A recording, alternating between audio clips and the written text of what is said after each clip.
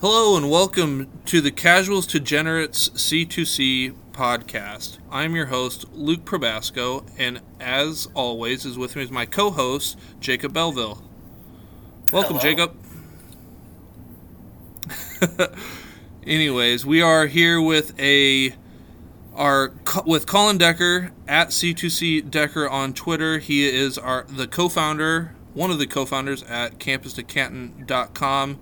Also, he is the chef for the Campus to Canton crew. A little unknown fact to many: Colin is actually a culinary arts major. He did that in, I think he said, to his sophomore year of college, where he had an internship in Las Vegas with Mr. Ramsey there at one of his restaurants. Colin was actually too good that Ramsey fired him and sent him packing back to Pennsylvania. Welcome, Colin Decker. Thank you. What an intro. Not many people know my culinary history there. But yeah, Ramsey was definitely threatened by me. Another good chef, another good-looking chef there too. He just, he wasn't having it. I was upstaging him, so he sent me back. I'm excited because I'm hearing that Guy has mentioned that he's hearing some diner drive-in and dives that you might be doing there in the Pennsylvania area. So I'm very excited to hear about your endeavors there. Oh yeah, we have plenty of diners, drive-ins, and dives in PA, especially the dives. Well, we're gonna get right into our quick hitter. Would you rather have a number one wide receiver in a run first offense, or a number two wide receiver in a good offense, or a team with like a bad defense? So, I'm kind of looking at, your Bateman or A.J. Brown or D.K. Metcalf, where you're kind of in that number one role, or versus a T. Higgins or Nico Collins or Robinson there in L.A. Jacob, first go with you. What would you rather have? Honestly, I'm just going to go with the best player. I think NFL offenses have absolutely shown that wide receiver twos on good passing offenses can be fantasy viable. So once you get to that wide receiver three range, you think about like maybe Dallas when they had Amari, CeeDee Lamb, and Gallup. It's like whoever's the third option there, I don't want them, I guess, in terms of redraft. But yeah, I'd probably lean the wide receiver one because they're going to get the targets. But at the same time, those wide receiver twos, like potentially like a T. Higgins, I'm not convinced he's the absolute wide receiver two there. But at the same time, he's going to get enough volume that he could potentially outperform like an A.J. Brown. Colin, what do you think? Yeah, I think it depends on the wide receiver and it depends on the offense. Like, I don't mind taking any of Bateman, A.J. Brown, or DK. Those are all like really talented players, and they are in a more run-heavy offense, but they're going to get theirs. But I think the thing that matters the most for me, when you say a good offense, I want a fast-paced offense. I want an offense that's going to run a lot of plays.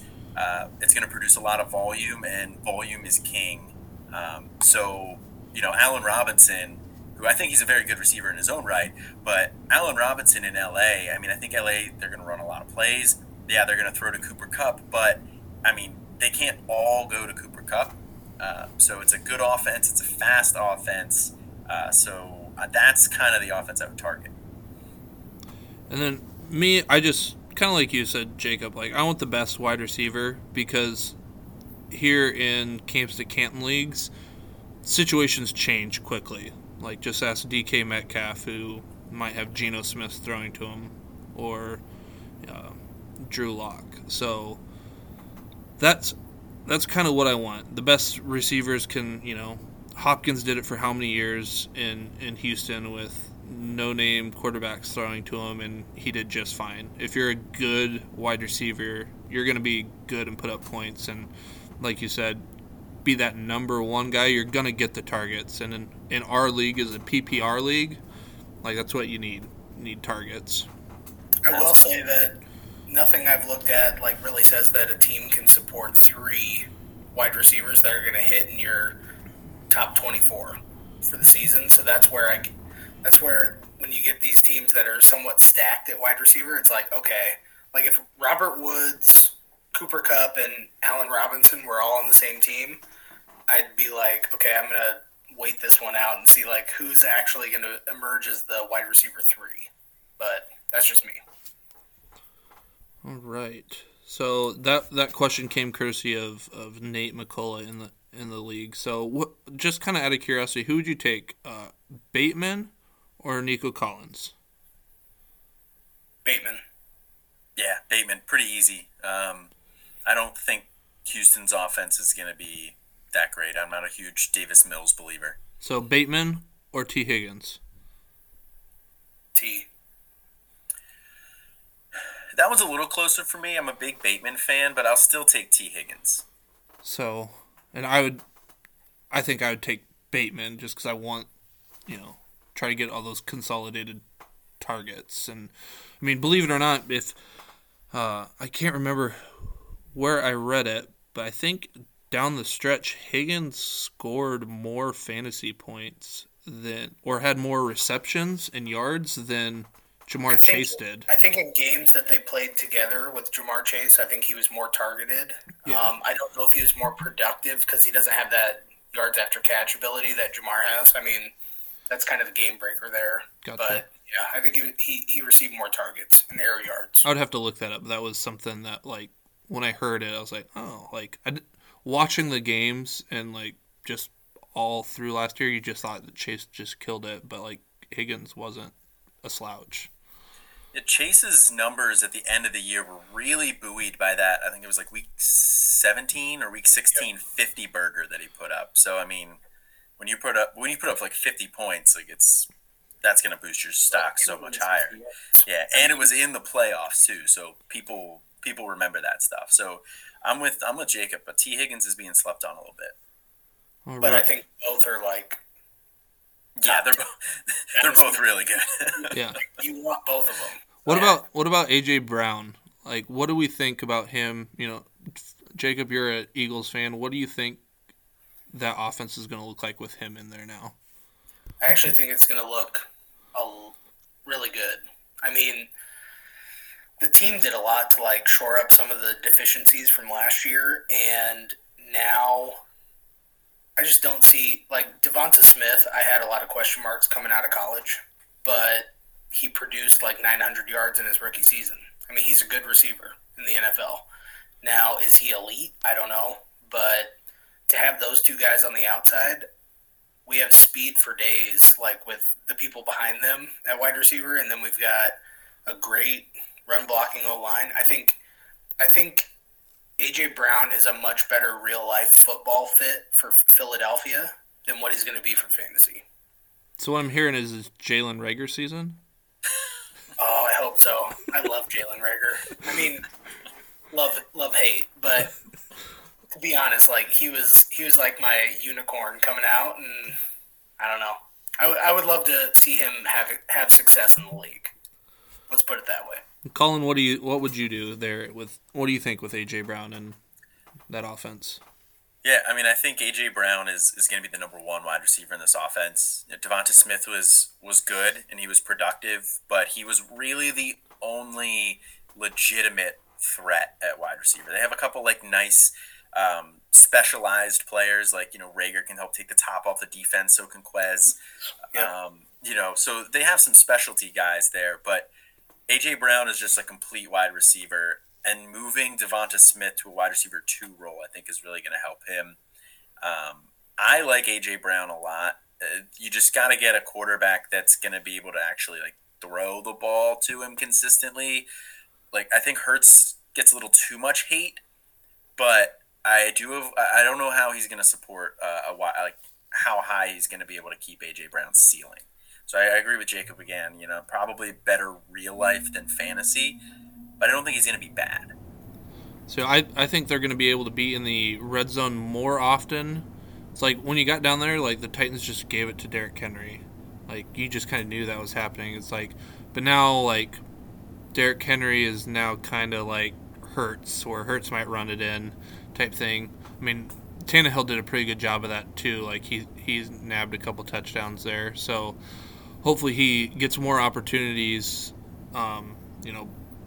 being down in the red zone more often and gets some balls thrown his way. But like the dude's just so crazy efficient with like his yak. It's just amazing, and I can't believe it's been sustainable thus far. I'm just waiting for it. Like, oh, he can't do that again. Kind of like Derrick Henry. Like, no way can he produce like that again. No way can he do it. So, anyway, I mean, that offense, just the entire like scheme and coaching staff, I don't see it supporting, drafting Miles Sanders highly. I don't see it supporting drafting A.J. Brown like in, your top maybe 5 wide receivers, like in a redraft league. I don't see it supporting Devonta. Like, one of those are going to crumble. Like, someone's going to miss out. Like, we're not going to put up that many yards, but real life football, I do think we're going to win we're going to look a lot better. I'll say that. All right, getting into some NCAA news, Dante Demas, is he back? Apparently he's back out running there for the Terrapins, clocked around 21, 22 miles an hour, so that's, according to big wide receiver guy, that's like 4 or 5, like, or under with that speed. It doesn't always translate that way, but that's kind of roughly where that is. He had that bad knee injury there. What was it? I can't remember what night it was against the Hawkeyes, and that's the danger. Like, you want your guys to be on special teams, but also that's the danger. Like, we saw that, and with Alabama, like we kind of saw that a couple times this year. But he is on Grimm's team, so Grimm could use all the help he can get with that group of guys he calls the farm system. Tennessee received notice of allegations from sometime in the 2018 to 2020 season of 18 violations, and they gave out $60,000 to players. So I don't know where these McDonald's bags keep popping up from, but they can't seem to shake it. They're just ahead of their time for the NIL deals. So I don't really know what's going to come of that, but just something to kind of note. Who knows? They might probably just lose scholarships or something for that. And then South Dakota State is looking to move on from the Mountain West by August 3rd is what the rumors are. So another team out in the Mountain West, or I guess that would be the first team out in the Mountain West. But seems like all those teams out west are moving somewhere. So... Colin, is there any other college news that I may have missed in the grand scheme of things? Nothing big. I mean, there's been some like conference media days. Nothing huge has come out of those. One thing that I think is noteworthy is both Mo Ibrahim and Trey Potts are back with the team, supposedly healthy and looking like they're going to start the season healthy. So, both of them coming off pretty bad injuries there. Mo with the Achilles and Trey Potts with whatever hospitalized him. I think that's big to have both of them back. All right. Jacob, I'll let you take over the NFL news. Yeah, so for NFL news this week, you're going to be seeing a lot of OTA stuff. Give it all to me. Give it all. We've been so long without it. Give it all to me. I don't even care. It's a fun week, but I'm not going over everything. That's not going to happen. It's not going to happen tonight. It's not going to happen going forward. I'm not going to tell you about the awesome catch that Treylon Burks had in OTAs today. But did he was he able to breathe while catching it? He was. That's good. The asthma's cured. Do you know how he did it? In an hazard? He ran a little bit. I mean, I don't know. Leonard Fournette's looking skinny. In shape in the off season, but that was me every single year of high school too. I showed up to camp and I was terrible. Last string. But, so the NFL news that I do have is James Robinson is not on the PUP list. That's significant, I guess, more for probably redraft leagues. Travis Etienne is a player that you should be high on for redraft leagues, but he's also coming off of a Liz Franck. I don't know how to pronounce it. It's a French term, apparently. But anyways, they're a detriment to a running back coming back from. Like, they tend to linger. They're not as explosive, whatever the case may be. But, James Robinson, I believe, is coming off an Achilles. And so it's the same scenario. We know James Robinson is a good NFL running back.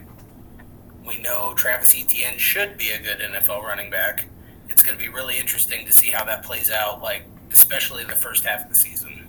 And Travis Etienne, I'm just kind of out on because of the Liz Franck injury, because you think back to Greg Olsen had this, granted he's a tight end, but it took him, that was kind of like prime Greg Olsen years, and he took a couple years off to, get back to normal. Debo had it 2 years ago, and then usually when you get that, it's been, I don't know the exact stat, but there's usually a hamstring injury on the opposite leg of the Liz Franck injury. So I'm just kind of it's more than 50%. It's got to be 70 or 80%. So it's when that happens, especially redraft, I'm just kind of out. Somebody else can take that chance. But it's crazy to think that James Robinson is going into year 3 with his third different head coach. And, he's undrafted, and now he's I can't imagine what it's like to be in that locker room of just probably just feeling alone with a sense of everybody that wanted me is now just gone. So, and even no one wanted him because he went undrafted. But honestly, there was no there's no expense on the team's part to go and get James Robinson. He just happened to work out, which is awesome for him, and he's going to get another contract. But at the same time, it kind of opens the window for him to stay in Jacksonville if that's what he chooses to do, because say it was an ACL for ETN, that's much easier to come back from and look, and start the season and just go, forge ahead. But these injuries that linger, now he has an opportunity to basically say, no, I'm the guy, and then get a big contract from Jacksonville, which I don't know if he actually wants that. Maybe he wants to test free agency. But I actually think it's working out pretty good for everyone except for ETN and the Jaguars.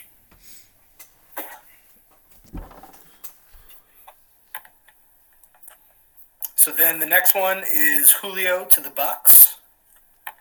Obviously, love Julio Jones. He's going to the Bucks.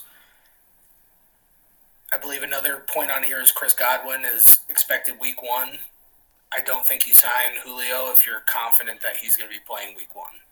Also, didn't he tear his ACL week 15 or something? It seems like an unrealistic timetable. I can't remember if he tore his ACL before or after Robert Woods, but something as Robert Woods just shed his knee brace today. So I don't know. I just don't, unless they have Clemson doctors there, I just don't see it happening. So I don't see Godwin coming back, and Julio to the Bucks is just kind of whatever. I kind of am shocked that he didn't go to Indy. I figured he would want to, he's got chemistry with Matt Ryan. I figured he would want to go there. But you can't deny playing with, Tom Brady. Maybe he'll finally get all those touchdowns that he never got in Atlanta. Well, and Tom Brady's MO is he doesn't want rookie guys. Yeah. He wants veterans, and he's going to tell them exactly. He doesn't want to have to tell people what to do. He expects you to perform at a certain level. So and I think honestly, this might even be more telling of the Scotty Millers and the Tyler Johnsons than it really says of Julio. I think Julio just dynasty.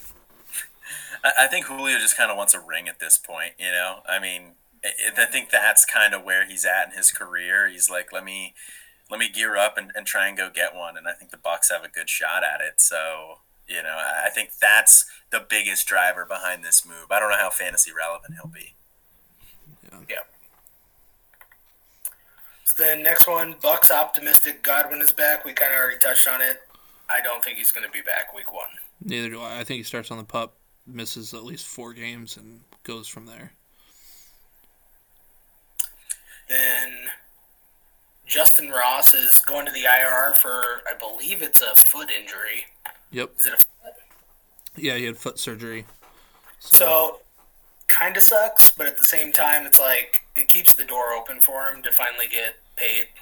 I don't know. Like he's going to be coming back to the Chiefs, and there's going to be a lot of wiggle room there in the wide receiver room next year. So I just hope the guy has somewhat of a career in the NFL and is able to at least capitalize on the fact that he was at one point one of the great college players. Yeah, and at least it's not the neck injury. That's like the big thing that everybody's so worried about with him. What was like the spinal injury, that he had. So, or the whatever it was, something with the spine there, a fusion or something like that. I think he had the same. Not that. I think he had the same surgery that Peyton Manning had, like that neck surgery. I think. But I think he was born with like the vertebrae were fused. So it was something like that. Thick piece rather than like I don't know.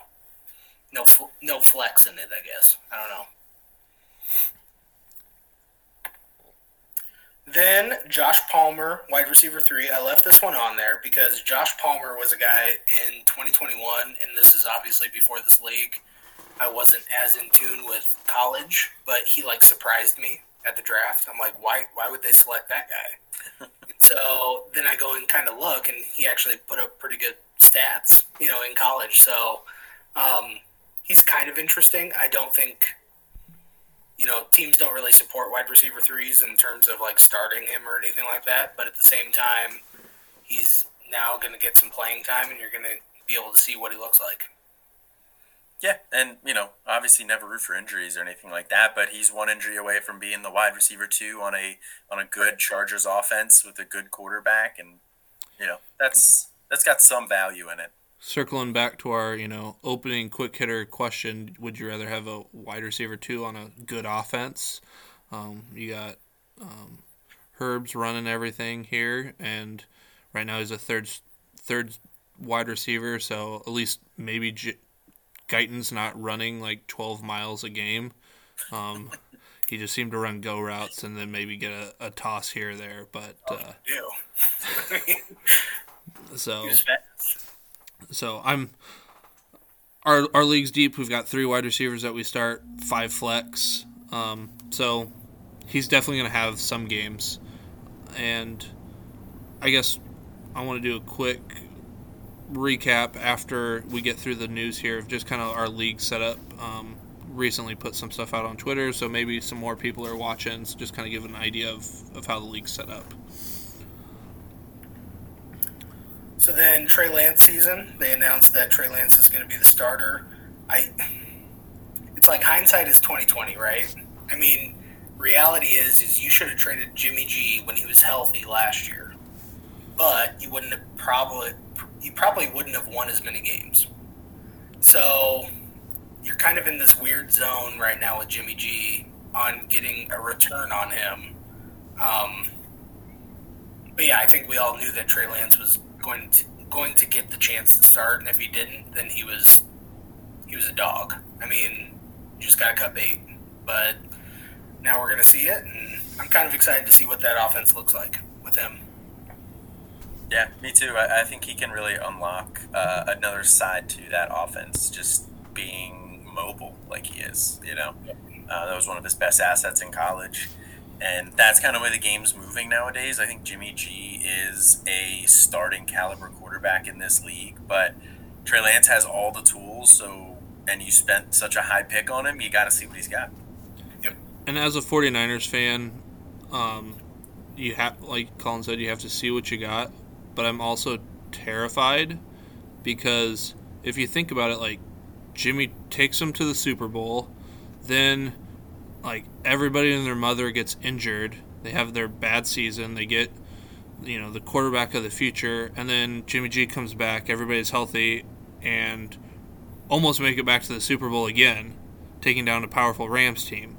Like, it's just hard to find those quarterbacks. Like, he's not anything sexy or flashy or anything, but, like, he wins, and good quarterbacks are hard to find. Like, ask Cleveland.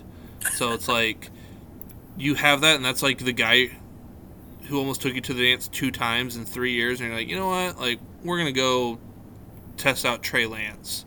And it's just, it seems reckless to me. I'd much rather have him on the team as a good backup, because good backups are hard to find. And while you have to eat the money, as a fan, I'd rather have that, hey, if Trey Lance struggles, hey, at least you have him here and you can do that. Also, when Sleeper broke the news, it said, Shanahan says it's Trey's time, and I initially read that, I was like, so now we're giving it to Trey Sermon? That's what I initially thought. I was caught off guard. I was like, okay, Trey Lance, that makes way more sense. So then the last thing, well, not the last thing, but Ramondre with the first team and Harris with Damian Harris and Patriots OTAs with the second team. I've seen a lot of basically like Twitter posts that are saying, no, this isn't the case. Like they were splitting time with the first team. I actually believe that. I think as a Ramondre Stevenson owner, like we're going to be playing the hot hand with the Patriots again this year, and it's going to be tough to determine what week you're going to start either of them in. I will say that I did see like kind of consensus was that Ramondre was the passing down back. So that's positive, but at the same time, I don't think Ramondre is like a J.D. McKissick where they're a savant at that. So it's still pretty muted. I mean, I don't know what to make of it, really. Yeah, I mean, Patriots running backs are they've always been frustrating for as long as I can remember. It's one of the worst parts about them. I mean, just in general, fantasy is tough for them, but it's always a hot hand approach. I mean, I remember the one season, Jonah Gray, like, just randomly had some huge games and then just fell off the face of the earth. Like, crazy. Yeah, it just fell off the face of the earth. So I don't really know what that backfield's going to look like, but James White's supposed to be back and healthy after getting hurt last year. I mean, so I think he's going to factor in some capacity too. Yep. If he's back and healthy, there's no way that Ramondre is the passing down back. Like, it's just not going to happen. Yeah, it's just going to be frustrating. Yeah, it's Patriots backfield, so it's just kind of whatever. So the next one's Chris Carson retired. He's had a neck injury for the last probably year and a half, 2 years. It's kind of a bummer because he's, a 7th round pick, and he was able to forge his own role and be productive, in the NFL. He was a really good running back for a long time, so kind of sucks that he's just out because of something out of his control. But yeah, I mean, it's a great story there, him throughout his career, and I do like that the Seahawks did right by him and, did like the injury designation for the retirement or whatever, so he can still collect an injury settlement from the league. He gets a little nice chunk of change there on his way out the door, which I liked. And it's little things like that as a player, I see a franchise do that, and it's like, okay, like, I can go to it's a good franchise. Kind of like, they care. Yeah, they care. Kind of like owners, kind of like the Falcons with Calvin Ridley. The Eagles were trying to get Calvin Ridley, and then they were going to trade him, and it's like, oh, wait, there's some news coming out. We're not going to trade you. Like, I think that gets a lot of props within the NFL circles, as opposed to like, oh, we're going to try to sell him at top dollar even though we know this is going on. So I think that in the player's eyes, it might not be a lot, but I think it's a little that like, hey, this is a good franchise. So then, John Mechie, obviously the news came out that he was dealing with some type of leukemia. I think in his statement, he said it's pretty curable at this point, which is great. But obviously, not what you want to see. And he went to a landing spot that he might have got some run, year one. So, just obviously not fun news, but at the same time, hoping for the best. Yeah, that's a tough break for him. I mean, tore his ACL later in the year last year, and then gets this leukemia news. Like that's tough. That's got to take a real toll on the player. You just hope that he gets through that and can come back to the field. And I don't know exactly his age, if he's 21 or 22, but like thinking about those two things that happen at a young age, that like you just have to be mentally tough to get through those things. And some people at that age might not be. Like I hope he is, but it's gonna be a difficult thing to go through. If you guys remember, I think he tore his ACL in was it the SEC championship game or was it one of the playoff games? But like I want to say it was the playoff game because like he went into the like locker room and like they had to send somebody in to get him because like he just didn't want to come out like just so emotional and stuff, and like I can't imagine like, okay, I'm getting over this, and then boom, this happens. It's a lot. It's almost probably not as bad in the sense of mentally of like always having an injury that you have to rehab every year, but it's just like, hey, I want to get out there. Team players like say I'm done doing that too.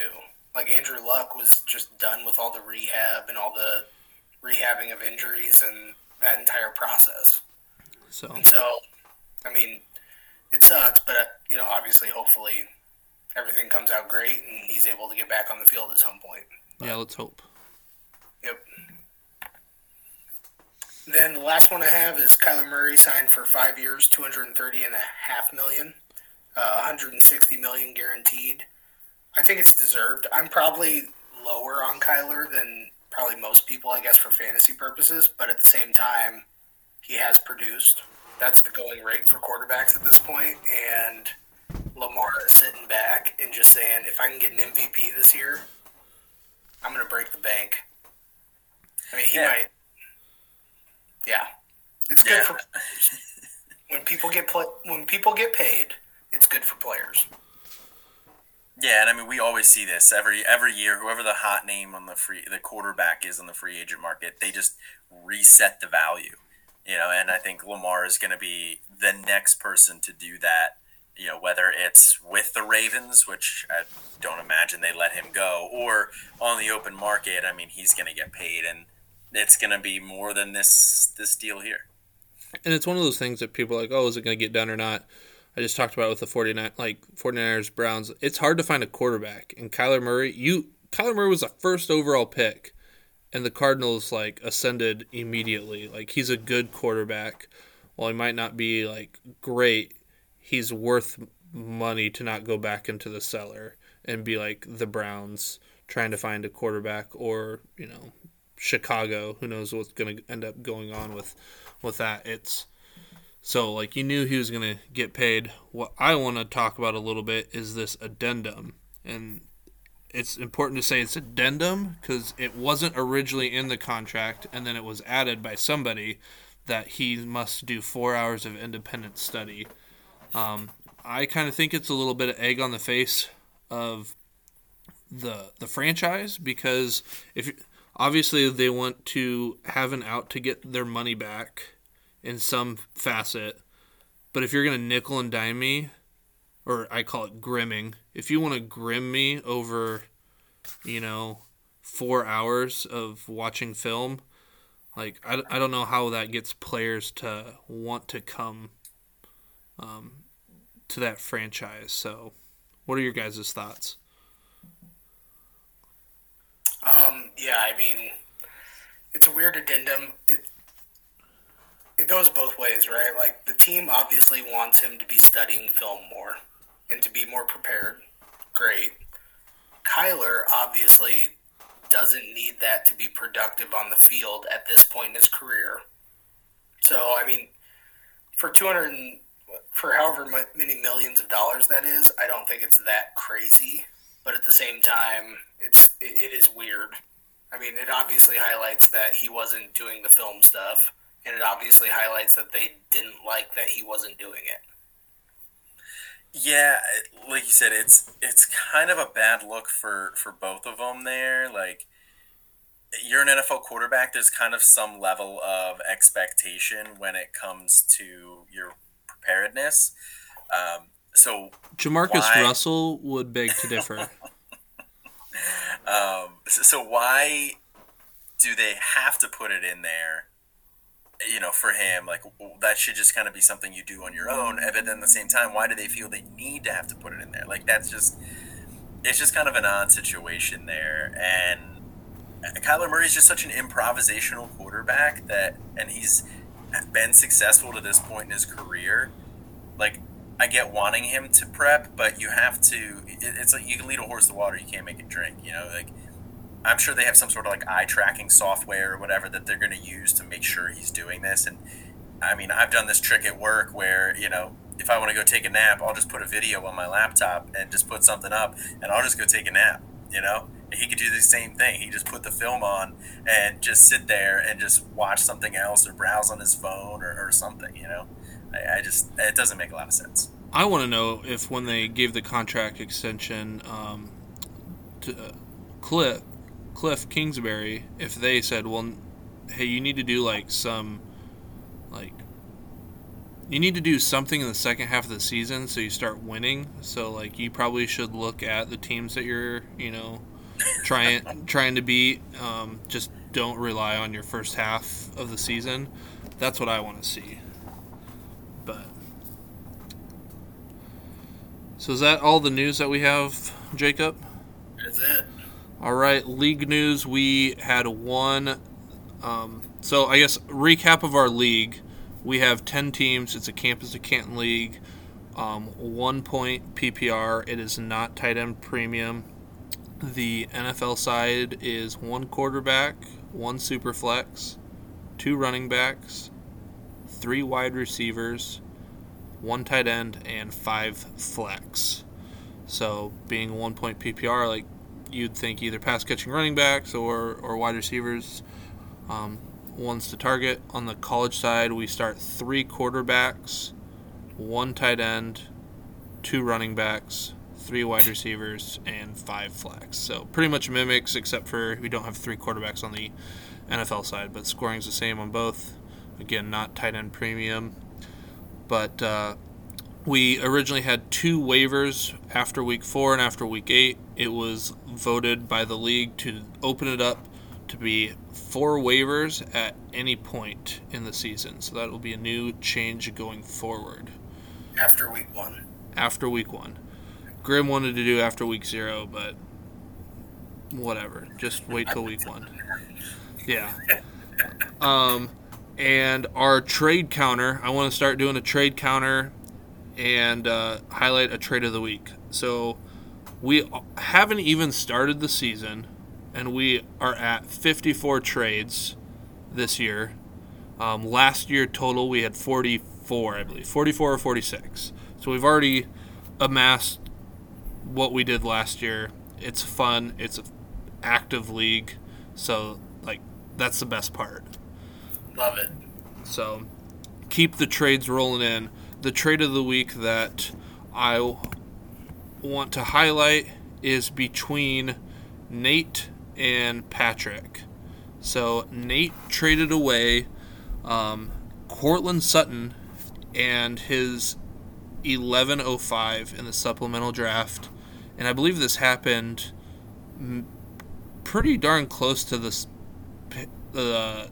NCAA 601. So this was made during the draft, and Nate got NCAA 601, EJ Smith, and Jalen Berger. So the 601 ended up to be Keaton Mitchell, The 1105 ended up being Katrin Allen. So Nate gets Keaton Mitchell, EJ Smith, Jalen Berger. Patrick gets Cortland Sutton and Katron Allen. Jacob, your first thoughts of the trade? So I really like Keaton Mitchell, but I think you have to trust the talent of Cortland Sutton and an improved offense and see what's what with that Denver offense. I mean, if Cortland Sutton falls on his face this year and doesn't produce, yeah, that trade makes absolute sense. But right now, I don't know. Like, what if he's the wide receiver one? What if he goes on to post 1,200 yards and 7 touchdowns? There's a lot up in the air with Cortland Sutton right now that would make me hesitant to trade him any which way. Colin, what are your thoughts? Yeah, I mean, I like Cortland Sutton's outlook this year on, he's going to be playing with the best quarterback that he's had in his career.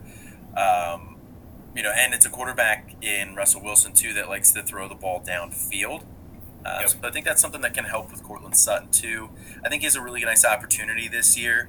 But even just beyond my thoughts on Cortland Sutton, if I'm trading away an NFL piece, especially one that has been a top 24 wide receiver before and should be a top at least 36 wide receiver there conservatively, I need something on the college side. I would prefer something to get back on the pro side, but on the college side, at very least, I need some sort of a crown jewel in there. Whether it's a really nice Devy asset that I have faith in can come up and be at least as good as Cortland Sutton, or an extremely high-end CFF producer if that's going to put me over the top. And in that regard, I'm talking a Lou Nichols. I'm talking a Malik Cunningham, somebody on that front, plus a couple other pieces there. So I would side with the Cortland Sutton one on this one. Yeah, I was also side with Cortland Sutton. Not really sure what Nate was thinking. It's like in Devy or in dynasty leagues when you get that rookie fever, but it's like supplement. It's like I don't know. It's the same thing. It's like I feel like we all had it somewhere. Like I traded up to get back into the draft. Like I feel like a lot of people did that because they wanted to get their guys. So yeah, I tell you, but that's.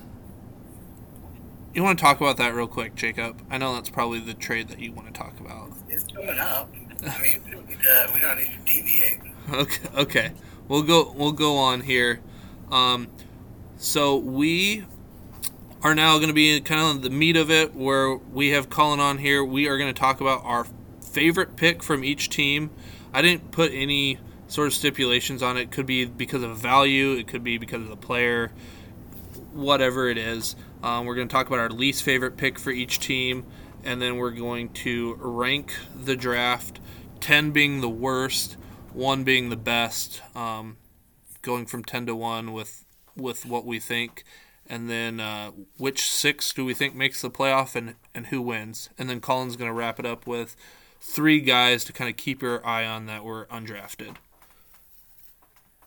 So we'll get started. This one will go Colin, then myself, and then Jacob. So we'll just do each team first. This is best. Yes, this is your favorite pick from each team here. Yeah, so I really took a look at this in both favorite and least favorite, mostly from a value perspective, more so than just like the player in and of itself. So for 5-star culture, and just to get it out there too, I don't know names of anybody in the league here. We kept it that way on purpose. I'm going to refer to it as the team name. So none of this is personal. But 5-star culture, my favorite pick for him was Dante Cephas, wide receiver out of Kent State, in round 10. I think he's a guy who's going to put up some really nice fantasy numbers this year. Probably, he'll be probably right around like a wide receiver 15, wide receiver 12, somewhere in that range on the year. But once you get into MAC play, he's the type of guy I think he can really carry your team, and getting him in round 10 is really nice. And then I went with Cam Ward. He went at 308, and I just felt like that was a fall for Cameron Ward, who there are questions about, what he can be and then what he can become for NFL. But I think at 3.8, again, value-wise, that was a good pick. Yeah, I agree. And I did want to I saw you guys had filled out the show sheet first here, so I wanted to steer my answers in a little bit of a different direction at times. But I liked that Cam Ward pick too. Yeah, I went with Cam Ward. I mean, it was one of the picks that kind of screwed me on quarterback for the entire draft, so yeah, it just stuck out. That's a good pick. All right, let's move to farm system. Yeah, farm system, favorite pick here, Malachi Corley, wide receiver, Western Kentucky in round 13. He's a guy that I've really, really come around on lately. I was interested in him earlier in the offseason, but Western Kentucky brought in a couple transfers. I didn't know exactly what that room was going to look like, but the buzz is he should be the wide receiver one there. He should fill that Jareth Stearns role. And he's not going to put up 150 catches for 1,900 yards and 17 touchdowns like Stearns did. But if he even puts up 75% of Stearns' production from last year, he's wide receiver 3 on the year. So to get that in round 13 is fantastic. I think he's definitely a top 10 wide receiver on the year. I won't touch on much more than that. Malachi Corley was also my pick, and it was like a value-wise of where he got him. So, Jacob, who's your guy? I really like the Chris Marshall pick, just from where he was picking and the lack of kind of early round picks that he had. I think Chris Marshall ended up being my wide receiver 6 in my personal rankings, so I thought it was good value there because I was getting ready to pick him too. So, all right, moving on to Saturday champs. Yeah, Saturday champs. My favorite pick here was Aiden O'Connell in round 12. Just another really good CFF producer late. I mean, that's kind of a theme for a lot of my picks here, for my favorite picks. But Aiden O'Connell should have a really nice year this year. You guys start 3 quarterbacks. That's going to mean something. My favorite part, so peek behind the curtain, Saturday champs drafted roughly 700 quarterbacks this draft. He's trying to find a quarterback, and if he misses on this, I don't know how many quarterbacks he actually drafted, but it was a lot. And Aiden O'Connell, I picked him. 13 quarterbacks in the first 30 picks, and that's when I was just like, okay, I'm going full on skill positions. I don't care. So, let's see here. Actually, Saturday champs. No, this is okay. I got my teams mixed up here. So this is actually Nate. So I went with Aiden O'Connell because he went in the 12th round, 8th pick, and I just think he was really solid there. So my apologies there, Nate. I was getting you and Tweet mixed up there. But just the value of where he was going. You're only going to get 1 year from him. So, like, if you would have taken him sooner, that would have been kind of like the value-wise wouldn't have been as good. But 1208, you didn't have to invest a lot, and you're going to get a pretty solid producer. So that's why I went with Aiden O'Connell as well. So I went with Keaton Mitchell at 601. He's a really interesting prospect in the same way that Devin Akane is. Like, we're talking about elite speed, slightly undersized, but if either one of those players can prove that they're a bell cow at their school, we're talking about Jamal Charles kind of falling into that range of outcomes for the NFL. And so that gets you intrigued. And so it'll be really interesting to see his usage, I guess, going into this next year. He has some significant receiving chops too. So I think he's going to produce for your college team no matter what. But there is this you don't want to shoot for these guys because they're really hard to find, but at the same time, there is this upside that exists within Keaton Mitchell that I'm really intrigued by. Yeah, he's a little undersized, but, like you said, he's fast.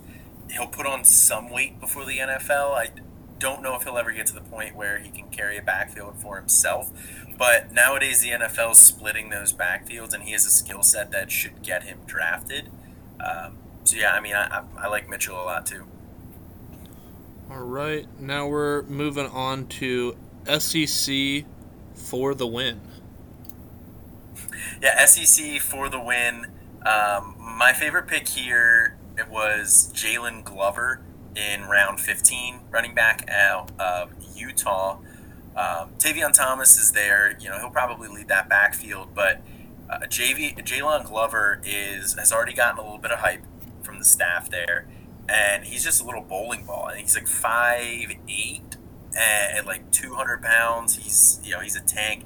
He fits what that offense wants to do, and he's just going to be the next man up there. It's going to take a year, maybe two, but I think getting him that late is going to be really nice because probably a redshirt year this year.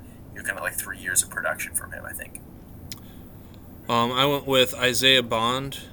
He went, and it was just a value standpoint. Like, I just can't believe how far he fell. He ended up going 10.02, which is like extremely good value there. I just kind of stayed away from him because of all the transfers that Alabama seems to be getting. They seem to be not happy with their wide receiver room. I'm just not. Alabama wide receivers get drafted. I just don't know if I want to gamble yet. There were other guys, that I wanted that I felt safer with, and just I don't know exactly what Isaiah Bond can do, like, on an NFL side. Like, I feel like he's going to be, like, he only has a particular set of skills that I just don't think he's, like, super versatile. So, but here at, what I say, 10 or 12? That's great value there in the 10th round, too. I liked that pick a lot as well. Yeah, I went Bond just because of the value. I mean, there were a few rounds like leading up to that where I'm like, do I do this? Like, it's not according to my rankings, but at the same time, he's an Alabama wide receiver and a very good athlete. So, yeah, that's where I went. All right. Next up is Seabach 84 pays homage to the Randy Moss, our resident Vikings fan here. For this one, I liked British Brooks, running back out of North Carolina, going round 14 there. I don't think we're going to see the same type of usage that we saw from Ty Chandler last year for British Brooks, but does sound like he's going to lead that backfield there. George Pettaway seems like he's going to kind of be like that Michael Carter role for him or for UNC, but he's an incoming freshman. It's going to take him a little bit of time to get up to speed. British Brooks should handle the bulk of that backfield work up until then, so getting him in round 14 was nice. I'll pivot. I also had British Brooks, but I'll pivot into round 15. His last pick at 15.07, he took Marcus Major.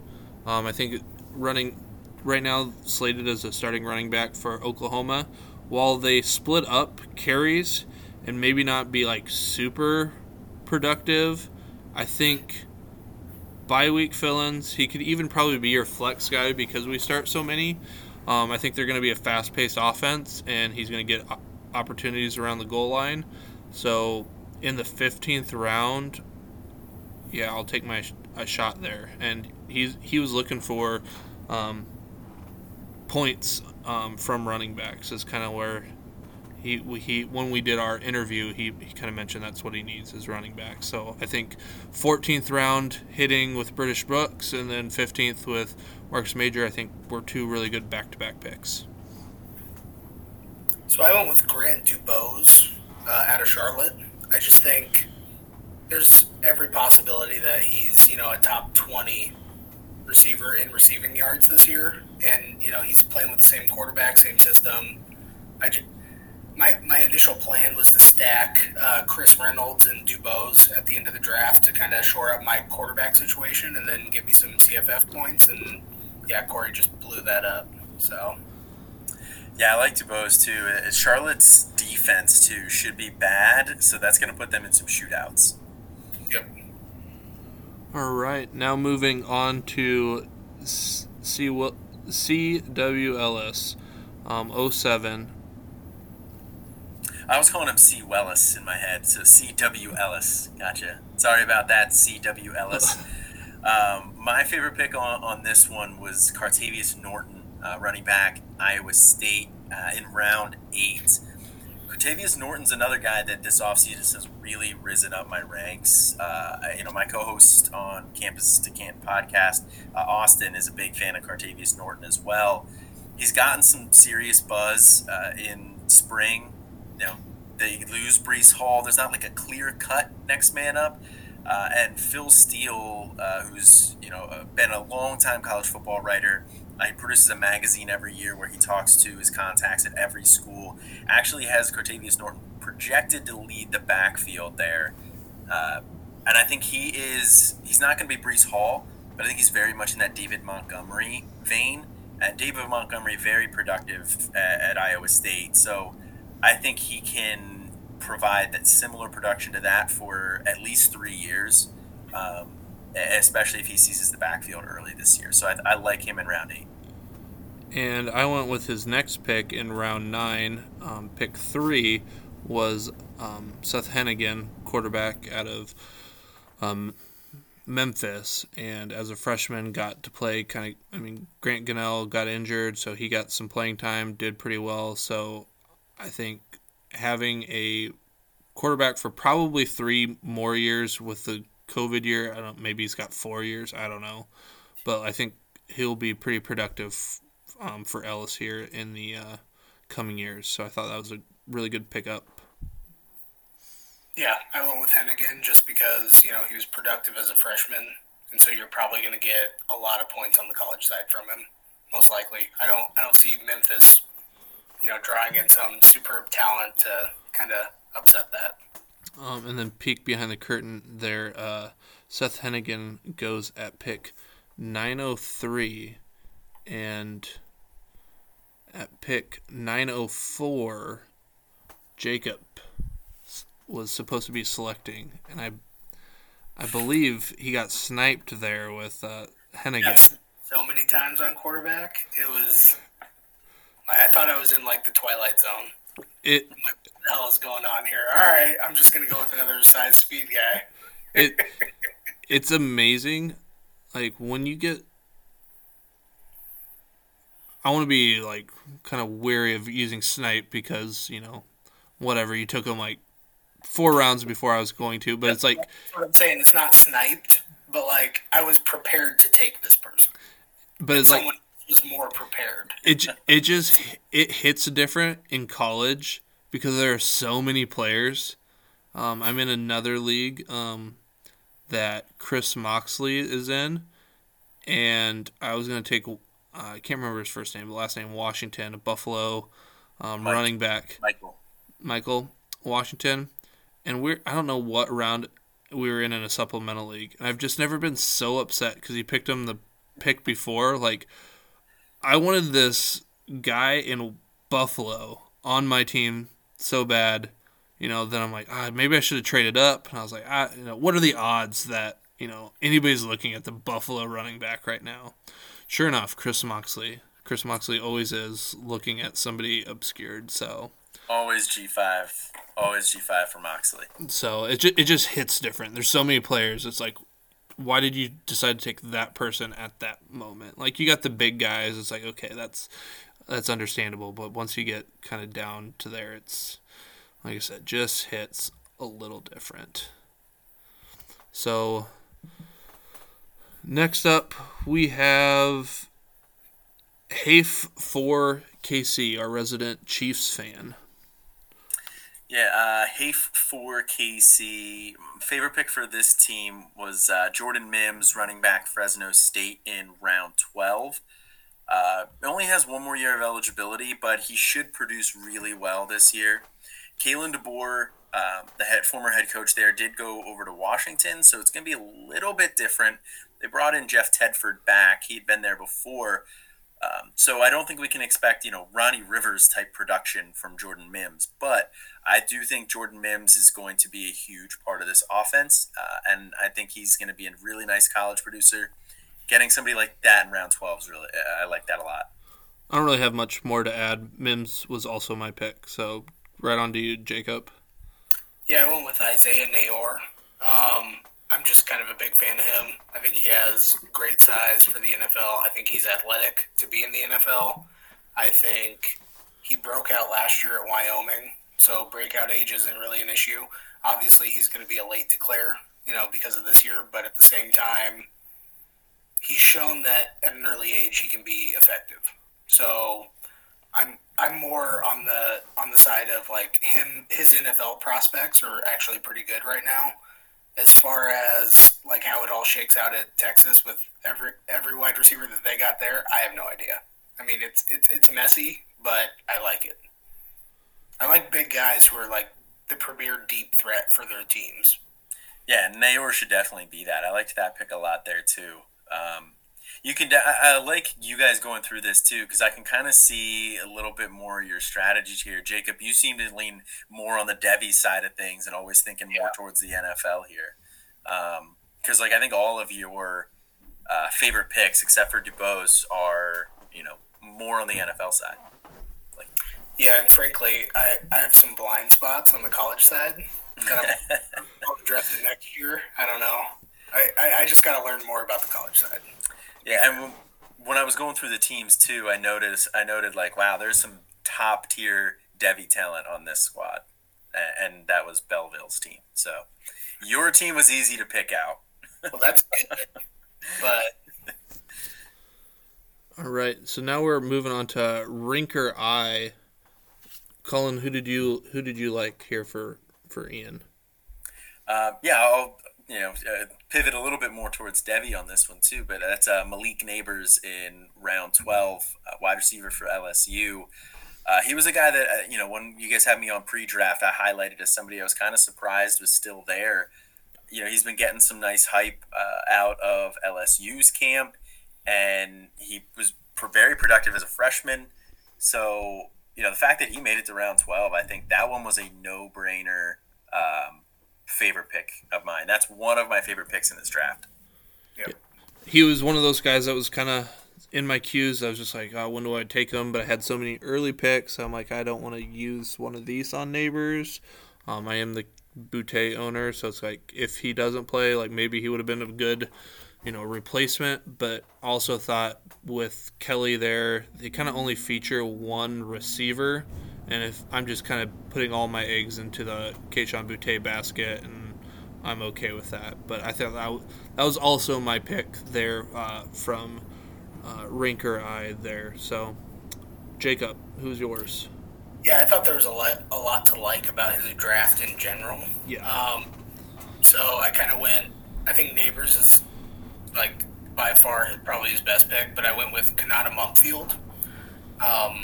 Yeah, I believe he's going to Pitt, but he had a smash success season last year, early breakout age. I mean, everything you ask for when you want to go and draft, a guy that wasn't drafted in a startup. Like, you're like, the ceiling on this guy is legit. And so I thought going and getting him was I picked that one as his best pick, but Neighbors is obviously up there as well. I guess since I did the same as Colin, the other one that I really liked, 8th round pick 6 with Berrien Brown in Kentucky. I thought that was he just kept falling, and when I traded into the 6th and I took Genty because he's my guy and I wanted him, I was really torn. I was like, God, that's so good. He's just sitting there, and I should have done it, but I didn't. I wanted to get go get your guys, but that was also a really good pick falling that far. For sure. All right, moving on to Belleville's team. Colin, what do you think? I don't know whose team this one is, but so you guys both put this on the show sheet first, so I'll let you guys talk Tyler Harrell, but I think in round 15 that one was really nice. But My other favorite pick was the other round 15 pick, Nate Johnson. QB going to Utah. I mean, this dude is an electric athlete. Like, he's not Lamar Jackson. Nobody's Lamar Jackson, but this kid's going to be close in terms of just being a raw athlete. He was a four-star guy. Utah's not really going to recruit over him. They have brought in a couple transfers in the past, but I don't think they're going to bring in anybody else over this guy. He is the next man up at Utah, and with those legs, I mean, you're looking at like a Malik Cunningham type of a guy, I think. I'm not going to talk too much because Jacob picked Harrell as your best pick, so I liked him. I want to hear why you like him. So the reason I picked Harrell is because I typed in Harrell to like look up and see if like Connor Harrell had been taken yet. And then I see Tyler Harrell there. I'm like, wait a minute, is that the super speed demon that just transferred to Alabama? And then I checked like the placeholder sheet. No one had taken him. So I'm like, okay, I guess I'm going to take him. Because my plan was in the 15th round, I think I had 3 or 4. But I was going to go all quarterback and just, see if I can get some people to help me on the college side, whatever the case may be. But then he was there, and I'm like, you know what? If he produces even a little bit and he starts for Alabama, he's getting drafted. So I'm taking him there. So, like, it was kind of a no-brainer at that point. Nate Johnson and Ja'Cory Brown, I believe, were the 2 freshman quarterbacks I took. I'm just playing for upside there. Nate Johnson's more of, I think he'll be starting sooner rather than later, and it can actually help me on the CFF side. But Ja'Cory Brown, I'm not sure, but another elite level athlete. I mean, if you actually look at his high school stats, they're very similar to Lamar Jackson. So it's like, I'm going to bet on the talent at this point in the draft, and hopefully they can learn all the stuff that is necessary to become a good quarterback. I am a little bit nervous with Nate Johnson and his starting situation. I don't know how much Cameron Rising has left. I think it's 2 years. Maybe it's 3. I think it's 2. I just don't see him as a NFL quarterback. And I think that if you're not getting on the field until your 3rd year, I don't think that's great. Yeah, I think, Cam Rising 2 years left, I'm pretty sure. But he's been getting a little bit of, like, fringe NFL draft hype. But I think after this year, Utah is actually one of the sleeper teams that I think has an outside shot at making the playoff this year. And if that's the case, it's going to largely be on the back of a good defense, a solid running game, and Cam Rising putting them over the top. And if he does that, I could see him getting probably not first-round draft capital, but a second round in the Kellen Mond range. I think that would be enough for him to come out, because I don't think he ever really hits the first round because he doesn't have those tools. But if that happens, I like Nate Johnson a lot in year 2. But I expect Nate Johnson to redshirt this year anyway, so he'll probably have like 3 years of eligibility. Gotcha. By the time he starts. Moving on to the prospects. Colin, who did you like there? The prospects, I liked this draft. A lot. There's a lot of top end talent there, a lot of early picks. So going something a little bit later, Jordan Hudson in round 14, wide receiver going to TCU. I was a big fan of that pick. I am more of a DJ Allen guy than a Jordan Hudson, but Sonny Dykes' offense has supported 2 fantasy relevant wide receivers in the past. I think Jordan Hudson is a talented prospect, so I could see him being, a very productive college wide receiver in that Sonny Dykes offense, and then he'll have some sort of an NFL future. I don't know how high that ceiling will be, but he'll make a roster. He'll probably stick around. So getting that in round 14, I like that a lot. What if I told you in round 6? Because this is my team, so in round 6... I knew which team was yours, and I knew which team was Jacob's. That one was an easy one, too. So I got DJ Allen as well. So I got Quentin Johnson, so apparently I just love the system here that Dykes is bringing over. It's going to be a good system. So, my pick here that I really liked was Izzy Anaconda, running back at a Pitt. So I picked him in round 11, pick 7. I was done after round 6 and then traded in for 4 more picks because I just kept seeing value drop and I wanted to pick it up and not have to. I figured I could spend something now that would be cheaper than hoping to get them with Fab with our new rules, which we hadn't voted on yet. We wanted to see how the draft shook out and how much value is actually left and how we wanted to do that. So I was thinking, hey, we only get 2 picks and there's all these people I want, so I'm going to just spend up now so they're hopefully cheaper. But getting Izzy there in the 11th round was one of my favorite picks because I wanted to pick him up last year. I didn't, and we'll see what he does here. I have high hopes for him this year. Yeah, I went with Izzy just because with the amount of early round picks, it's like, you'd have to really mess it up to miss. You know what I mean? Yeah. So, yeah, I went with Izzy. Yeah, I like Izzy a lot too. And I think with the different offensive coordinator this year, a different offensive philosophy with Pickett being out too, I think he could have a really nice year. But I saw both you guys picked him, so I wanted to go a different direction. All right, our least favorite pick for each. So this one will go Colin, or we'll do Jacob and then myself and Colin. So 5-star culture.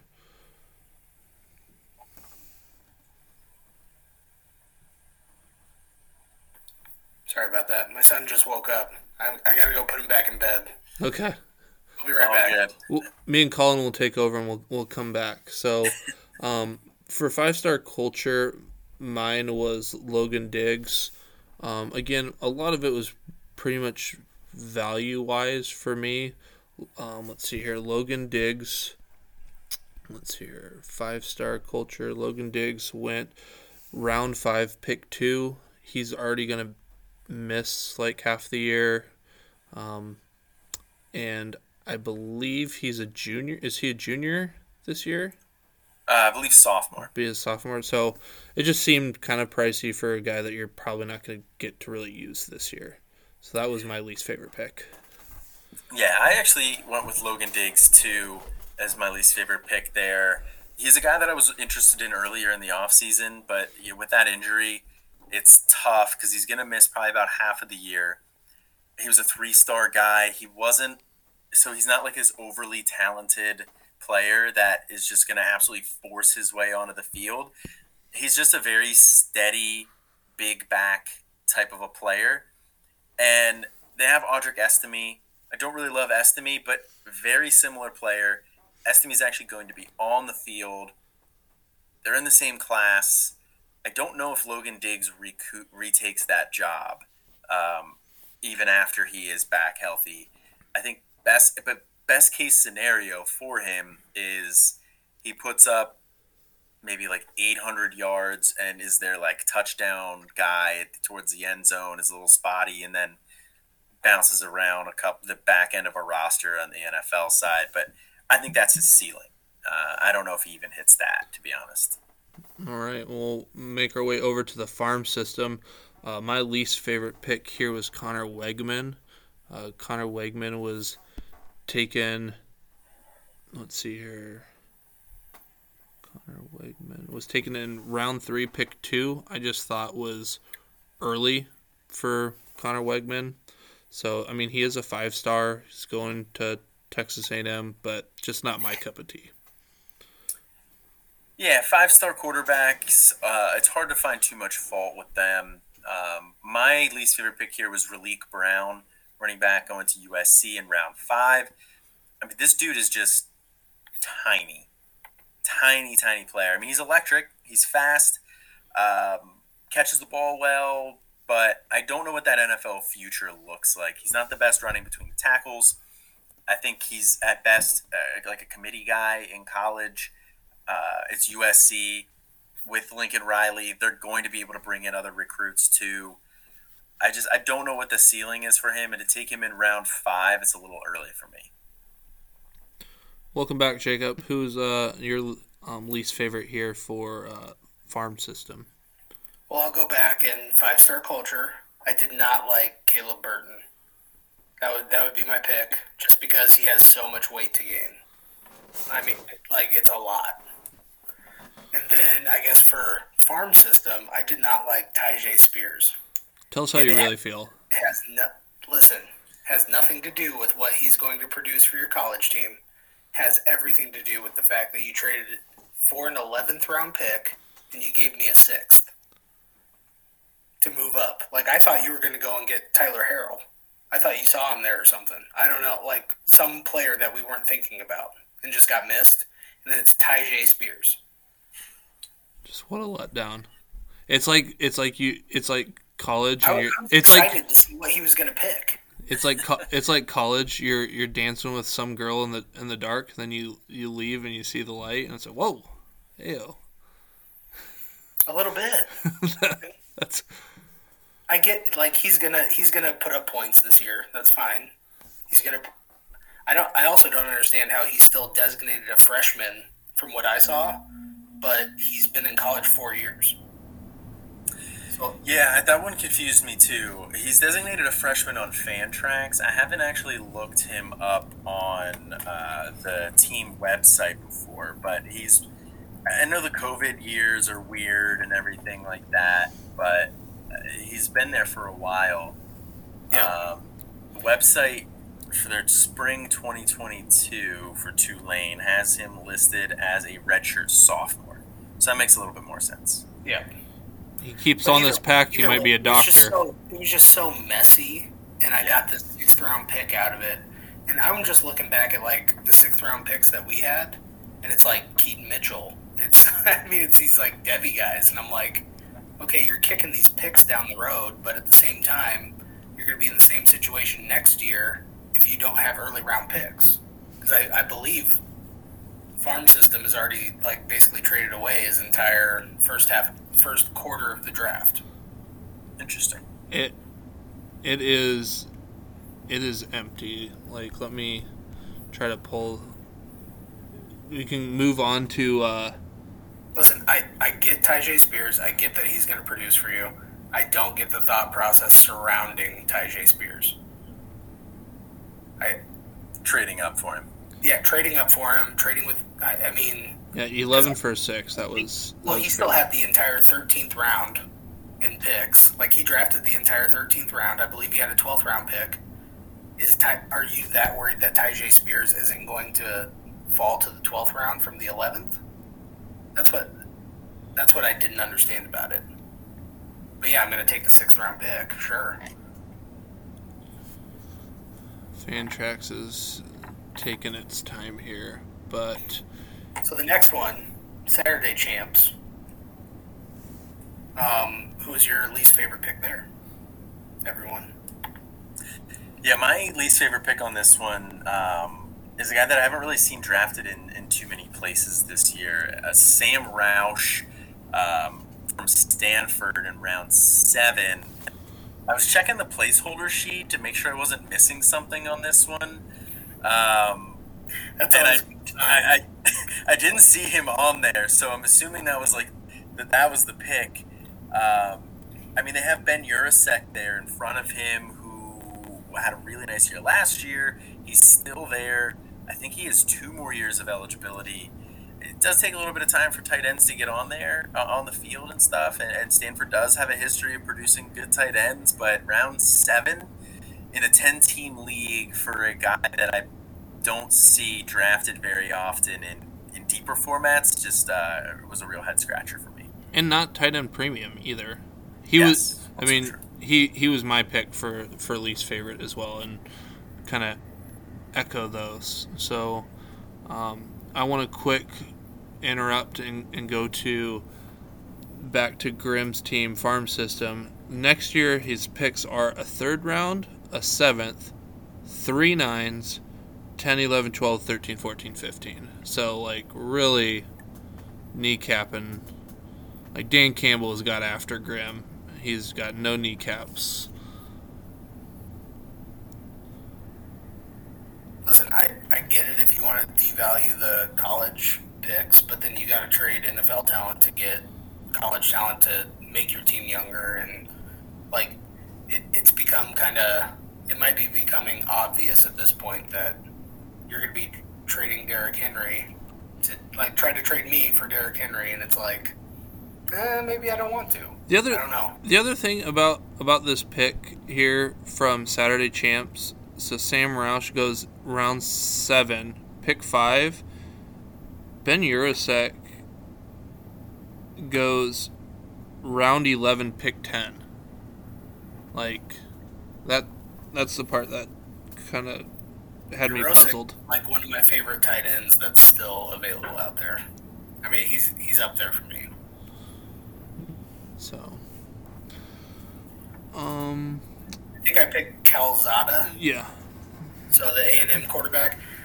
I really did that because I was watching a lot of A&M football last year because I have Damon Demas, and I was hoping for this breakout year, which didn't happen. But Calzada just had a lot of talent around him at A&M, and it didn't really manifest itself like on the football field. And then he goes to Auburn, where I think they actually have a little bit less talent, and so I just didn't love the pick, and I wanted to go with something different than Roush. Yeah, I agree on Calzada too.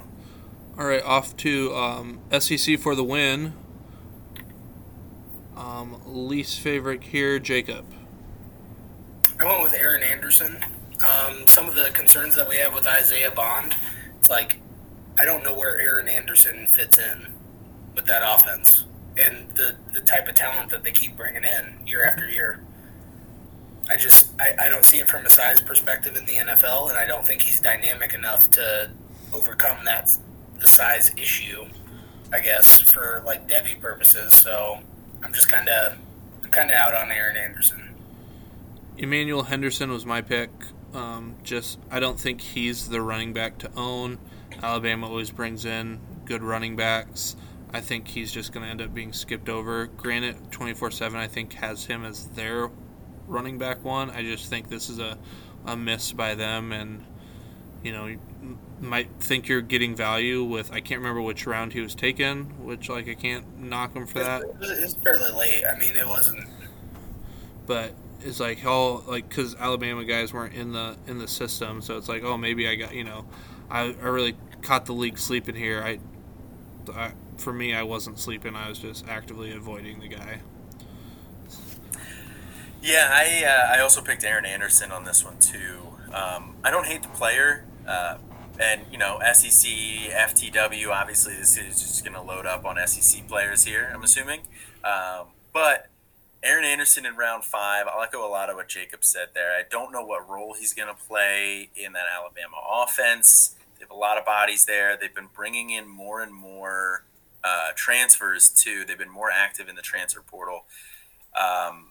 I don't know what his future role is going to look like for them. Taking him in round 5 is pretty rich for me. All right, moving on to Seabach 84. Jacob, who do you got? Reggie Florima. I mean, so I did basically kind of starting this off is I took all the prospects and then I ran like correlation for height, weight, all that kind of stuff, BMI, and then it kind of tiered the prospects out for me because the reality is I don't have time in my life to watch 250 players on Huddle. I just don't. So I got to kind of weed through it.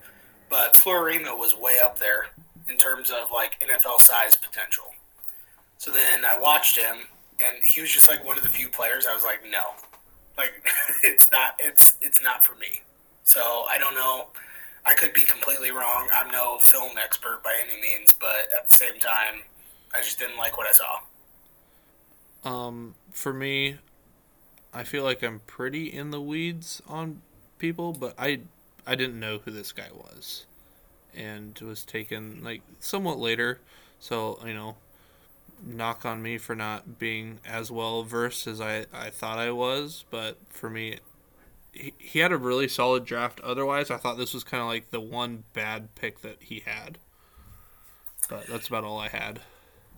Yeah, I thought he had a pretty good draft too, so I struggled to find one that I really didn't like it. And Reggie Floriema just really stood out. I mean, he was he was fine as a prospect. He was solid. It was a good get for Northwestern. But when has a Northwestern wide receiver ever done anything?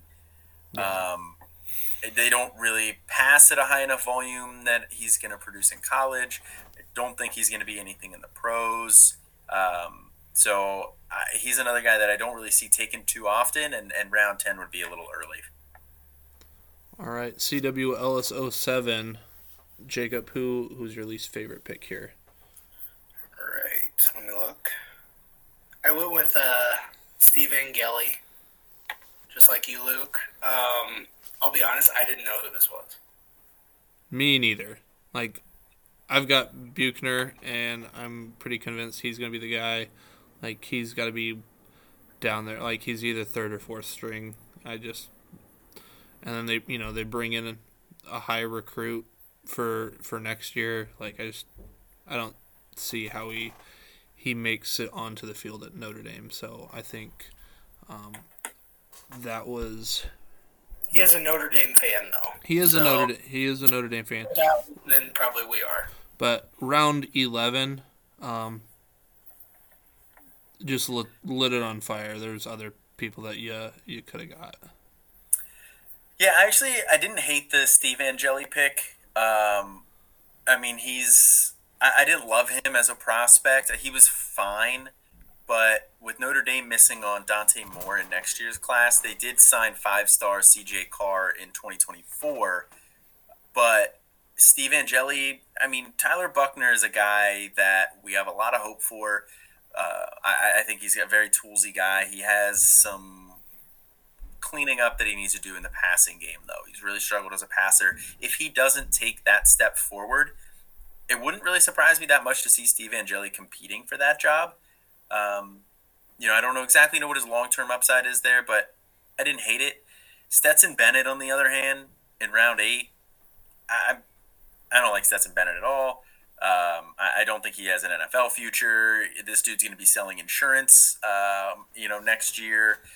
And he had some decent games last year on the CFF side, but the back of that was on Yak, the yards after catch, and some really outside the norm efficiency. I don't see that happening again this year for him. I don't think he's really going to be starting worthy for you on the college side. And then to take him in round 8, I think was pretty early. So sorry, Chad, you might have got confused with your other campus to insurance league with that pick. So sorry about that one. You're a campus to State Farm. All right, hey for KC, Jacob, who's your guy? So I went with Dylan McDuffie, just because, I mean, Jahmyr Gibbs couldn't get that run game going, so this guy might. I just don't see it. I don't see it for the college side, and I don't know. I'm going to go out on an assumption and seeing, like, hey, I'm looking at the fantasy points that he put up, maybe not realizing that transfers to Georgia Tech. Maybe he does realize he's going to Georgia Tech, and I just don't like that fit, there at Georgia Tech. So that was also my pick. Yeah, there wasn't another obvious questionable pick in for this team here. So that was my pick as well, Dylan McDuffie. Going to Georgia Tech, that's not going to be a good team. Jahmyr Gibbs struggled to have fantasy relevance there, and Jahmyr Gibbs is at least 100 times the back that Dylan McDuffie is. There's no guarantee that he even wins that starting job. That coaching staff is probably done after this year, too. I don't see a lot of hope for McDuffie. All right, Jacob, moving on to Rinker I, who is your least favorite? So this one was tough for me because I didn't dislike any pick, to be quite honest with you. I went with O'Dunes just because, this is a guy out of high school that I probably would have been all over. But at the same time, he really hasn't produced yet. So I went with O'Dunes. I still kind of like O'Dunes. I mean, Ian had a great draft, in my opinion. I think his fault was Nick Evers in the 8th round. I get the value, but reports out of camp that, like, hey, he's not exactly picking up what we thought he would. They bring in General Booty there as a from JUCO, slots in ahead of him, and then I can't remember who they got committed to them for 2023, but also the guy who won the Elite 11. Jackson Arnold. Jackson Arnold, 5-star. So, like, probably just not... He's going to have to transfer to see the field, in my opinion, and I don't like to draft people hoping that they transfer. So that was, I think, right idea with, hey, if he happens to be the next guy, Oklahoma's offense is a good one to be a part of. I just think it's not going to be him. Just kind of reading the tea leaves. Granted, people can always switch, and hey, I don't want to draft somebody thinking they have to transfer, but also don't want to draft out of fear that, hey, this person is coming here, because that doesn't mean anything at this point, really. So it could be okay, but that would be my pick. Yeah, this is another draft that was a little bit more difficult for me to find one that I didn't like. Like Jacob said, there was a lot of good picks here. I also went with Nick Evers, essentially the same reason. Reports out of camp have not been as good as we've hoped. I like Nick Evers. I think he has a really nice tool set. I think he has the skill set to be an NFL quarterback, but he has a long way to go as a passer. Apparently, he's not really grasping the offense quite like they had hoped. You said they had to bring in General Booty from JUCO to slot in ahead of him, so that way they felt like they had a backup option. Jackson Arnold, 5-star, Elite 11 MVP, number 1 quarterback in Texas, checking a lot of boxes here for potential future success.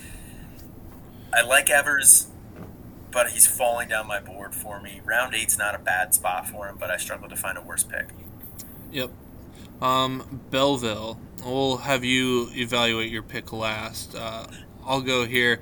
I don't know if it's Mbake or Mbake going to Arkansas. He's a very raw wide receiver, but it's more so I didn't like it. Again, I'm just trying to think of what Arkansas is going to be, and I don't think he's really going to do a lot this year. He's a big body, like, the lazy comp is like, kind of reminds you of Treylon Burks, big guy. But then after KJ Jefferson leaves, like, I really don't know what they're doing there in Arkansas. So, he just might not do much. That was, again, love the draft. I've got to pick somebody, so that was my pick. About Colin? Yeah, I liked the draft a lot here, too. So I had a hard time finding one that I didn't really like. But I would probably put it at Denylon Morissette going round 3. I don't dislike Denylon Morissette. I think he's a solid wide receiver. Georgia has just struggled to produce for their wide receivers. There's been a lot of high four-star guys coming in there, and none of them really seem to find success. They had success in the past, but this new regime just hasn't really been able to develop guys like we hoped. So, great skill set. Going to Georgia could potentially get him drafted fairly highly if he can put it all together. But in round 3, that's a bit early for me for Morissette.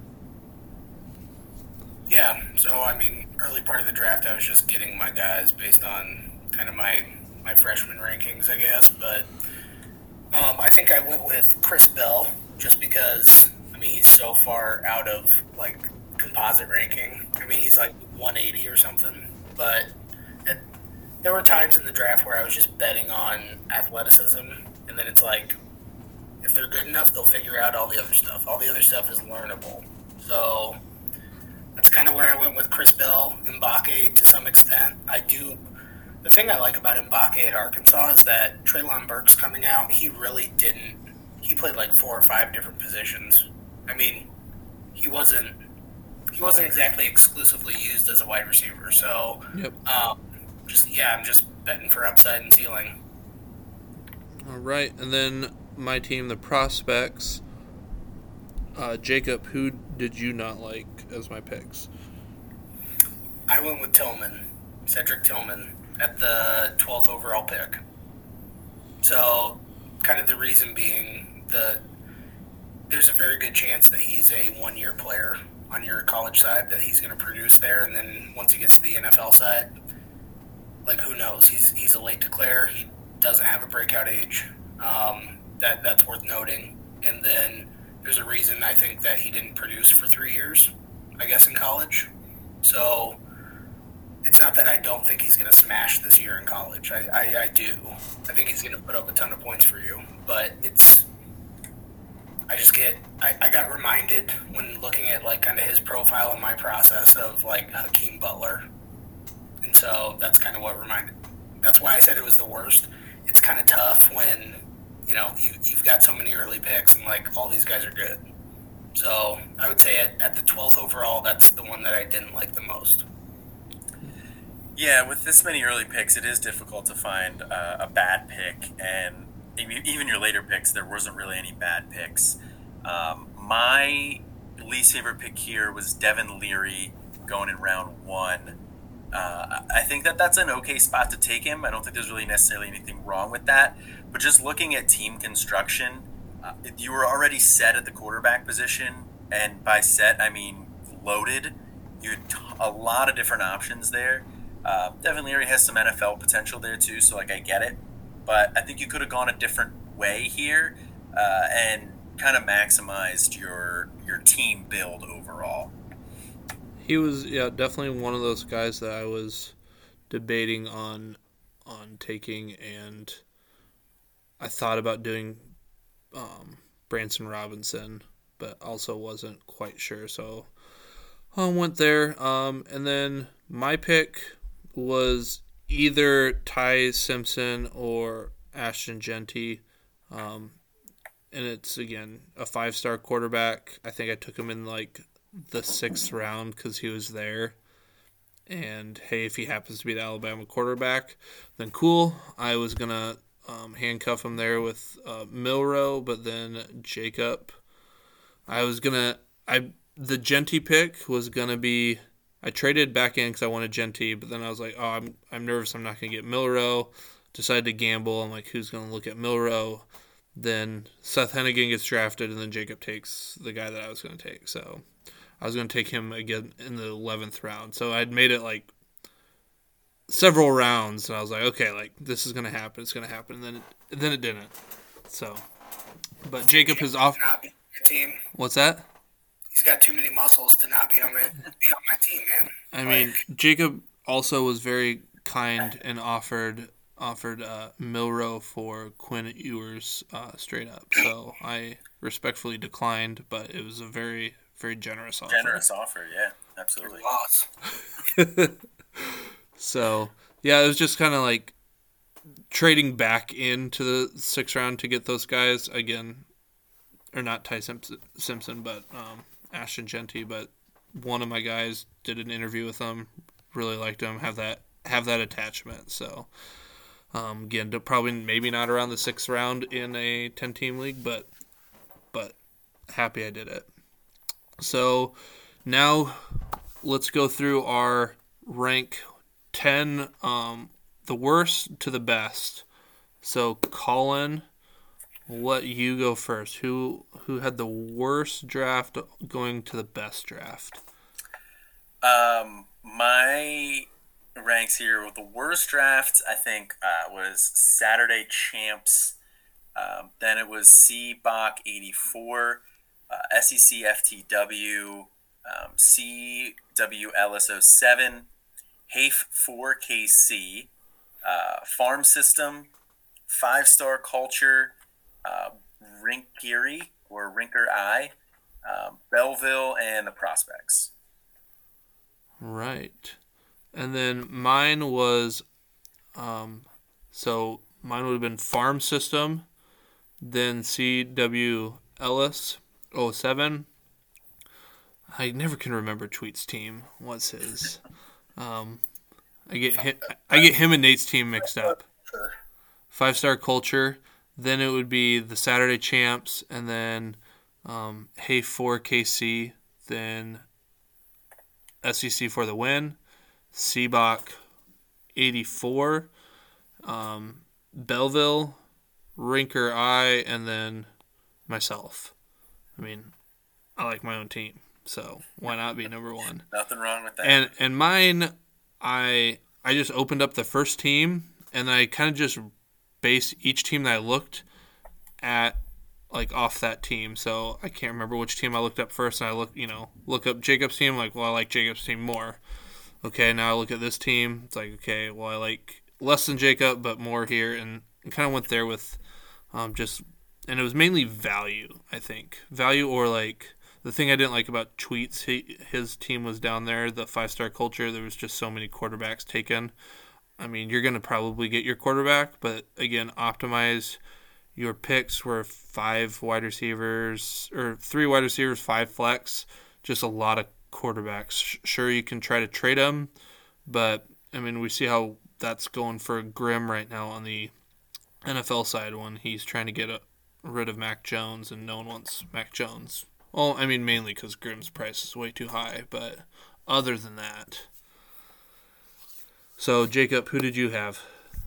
So I'm just going to say their names because I don't have the brain power right now to like convert it to their team name. So, was that impressive what I did there on the fly? Actually is, yeah. But I'm not going to do that. I'm not nearly as impressive. So in 10th I had Chad, C.W. Ellis. Then in 9th, Dennis with Farm System. 8th, Brett, Hafe for KC. Then 7th, Patrick, SEC for the win. 6th, Nate. I don't remember what it says. Saturday Champs. Doing it. What? You're doing it. You said you didn't have the brain power for this. I'm racking my brain right now. 5th, Corey, Seabach 84. Halfway there. 4th, Tweet. Okay, I think I just reminded you what his name was, but I just lost it. 5-star culture. 5-star culture. 3rd, I put myself, Team Belleville. Very humble. Very humble. 2nd, I put the prospects, Luke. And then 1st, I put Ian. And the reason I put Ian was because I actually think he maximized his picks better than everybody else in the draft. I mean, there were times where I was reaching. There were times where you were reaching, or I didn't like your picks. Ian's, it's tough to like poke holes when you actually look at the rounds that he was getting these guys in. I mean, he was just snagging up all the guys that still had meat on the bone, and I mean, yeah, I thought he had a great draft. He had a 2nd, 4th, 5, 6, 2 8s, a 9. So he didn't have top picks, but here in the 12th round gets Puka Nacua. However you pronounce it, I don't know. That's a great pick in the 12th round. He did really solid work, and it was like a mixture of Devy guys and college producers. So yeah, I think he did really well there. I was really impressed because even the college producers that he's got, they still have the opportunity to be to move into that Devy realm. You think about Neighbors, it's he just needs to break out, and then we might be talking about him being a top 5 Devy asset. So I don't know, but I just thought he had the best draft. All right, now which 6 make the playoff, Jacob, and who's your champ? So which 6 make the playoff? I think looking at their entire roster and kind of from a fantasy points per game from last year, which I'm terrible at projections for college. I understand that. So if I'm wrong, whatever. But I have Brett, Luke, Nate, Dennis, Chad, and Ian. And then I think I'll go with Brett, probably as the favorite to win it, coming out of this. Myself, I picked Ian, myself, Tweet, Brett, Nate, Patrick, and I also picked Brett. He was pretty strong on the college side last year. He's got 3 really good quarterbacks. I'm trying to remember who they are. Malik Cunningham. Will Rogers? Will Rogers. Yep. And I cannot for the life of me remember his other. But he has 3 good quarterbacks, and in a league we just saw Seabach 84 had three really good quarterbacks this last year, and kind of had a pedestrian rest of the squad, and those three quarterbacks just really carried them. When you got three hitters like that, Brett's got Malik Cunningham, Dylan Gabriel, Spencer Rattler, then he's got Bazelak, Brewer with Liberty, Cam Rising. Yeah, I mean he's in good shape at quarterback for college. And anytime Malik Cunningham can just put up like a 50 or a 60 burger, like that's going to probably win you your week, let alone. And he's got a lot of really good college producers, so I really like what Brett's team looks like. Obviously, I want to win, but I don't know. I don't know if I have necessarily all the college producers to do that.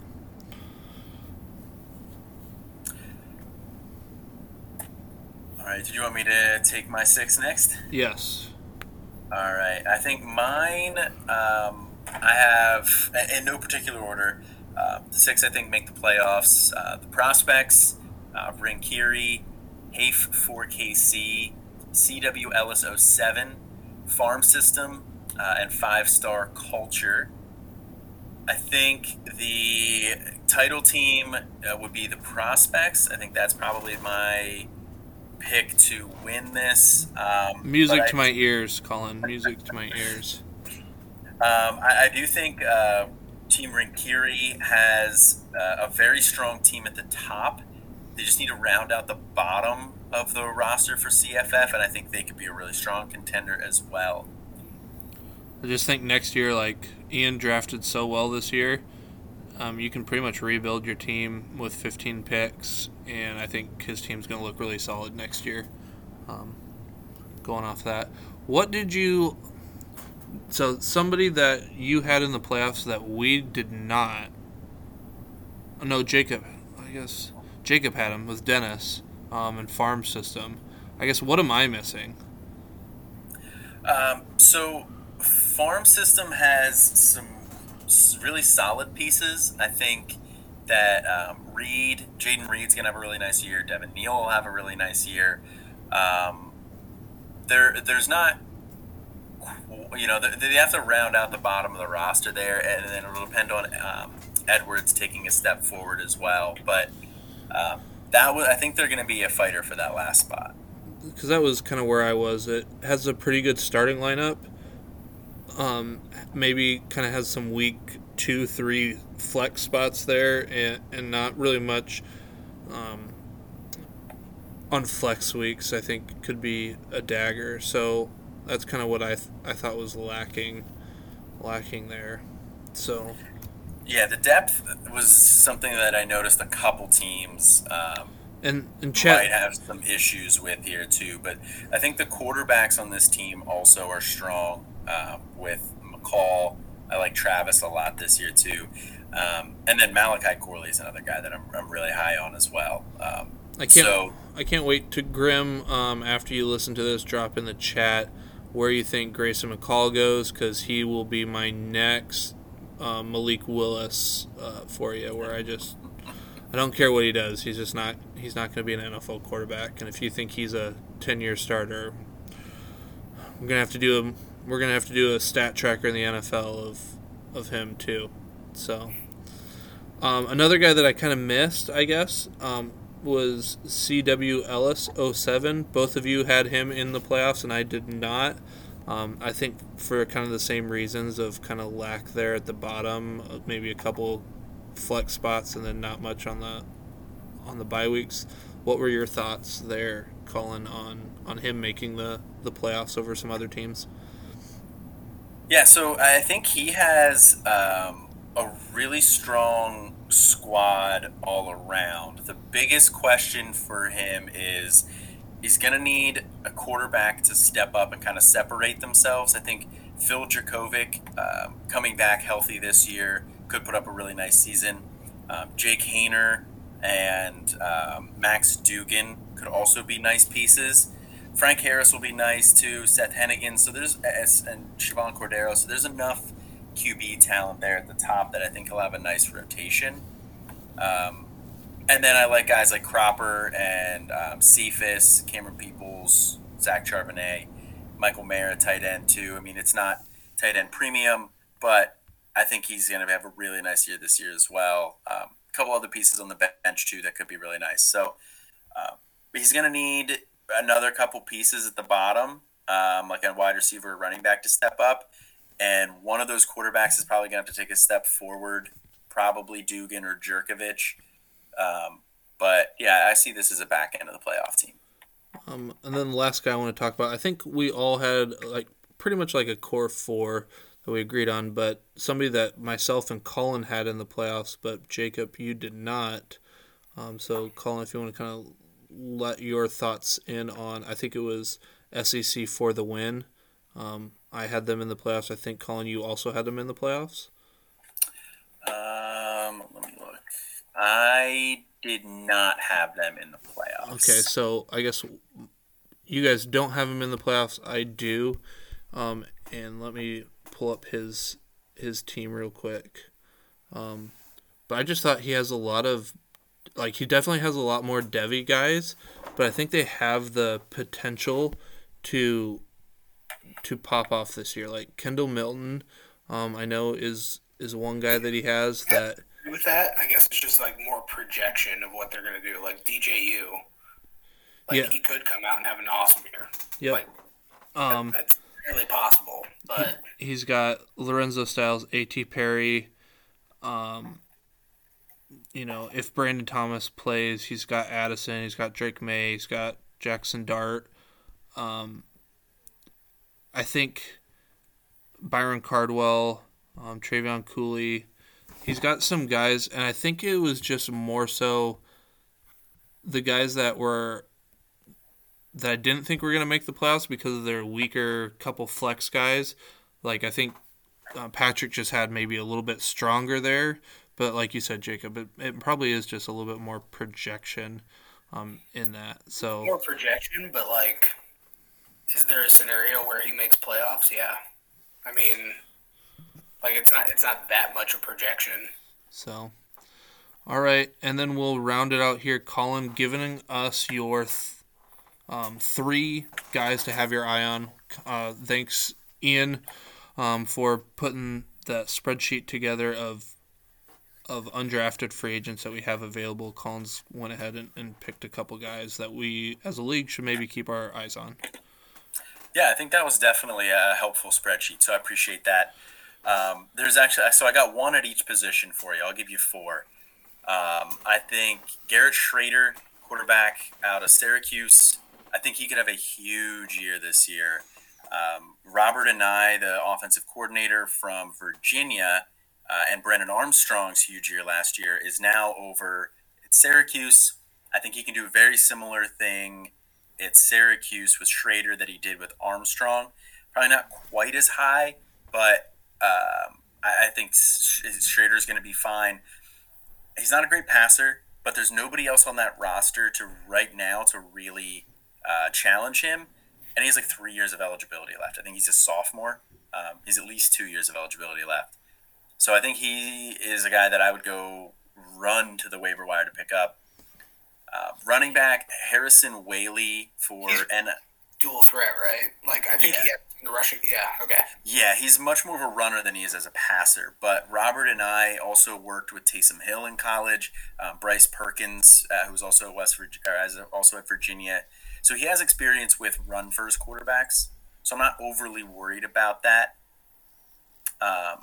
Running back Harrison Whaley, NIU. Harrison Whaley had a nice start to the year last year, hurt in the middle, finished pretty strong. NIU is outside of like the Naval Academy and Army and some of those other military schools. They're like the highest rushing team out there. So this team's going to be able to support two running backs. Antario Brown and Harrison Whaley are the two that I think are going to step up and lead them this year. And like I said, Whaley was really nice down the stretch. So he's going to have some really nice production. And then if you guys aren't aware, a lot of the guys here are from the Ankeny, Iowa, which is CIML, which is Ankeny Hawks. JJ Cole going from Ankeny. But Harrison Whaley is from, I believe it's Urbandale, which is in our conference in high school. So just kind of somebody cool to watch. If you have him on your team, pick him up on waivers or not. Somebody from the CIML, doing big things here at NIU. Cool. That's interesting. Wide receiver Torrey Horton was at Nevada and then went to Colorado State with basically the entire staff from last year for Nevada. That Nevada offense last year put up some really nice numbers. Romeo Dubes had some big weeks. Torrey Horton had some nice weeks last year as well. But he's looking like he's going to lead that team in receiving this year. It's going to be a team that throws a lot. There's going to be a lot of volume to go around, and he has 2 more years of eligibility left. So I think he is going to be a nice college producer. And then at the tight end position, Payne Durham for Purdue.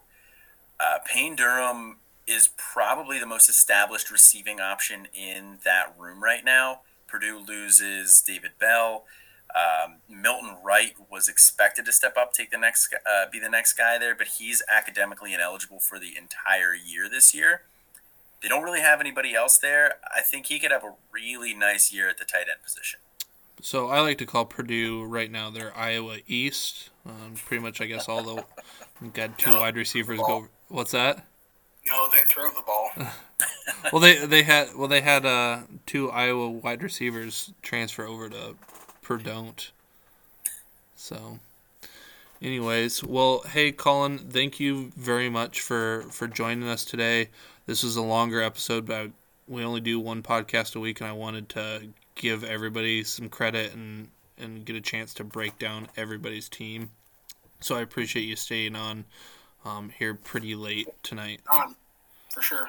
Yeah, no worries, man. I'm always happy to come on. I love breaking down teams like this. I love just talking ball, talking some college players. So, yeah, I'm more than happy to come on. And you are the first 2-time guest that we've had. So, I mean, that's pretty prestigious. Your award is in the mail. It's a gold spatula, so it kind of works with kind of nice. The chef's stuff.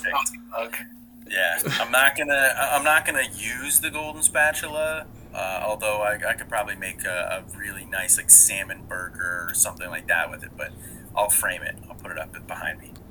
Well, hey, appreciate everything. Thanks to anybody who's not in the league that's listening. It's probably a rough one to listen to, a long one.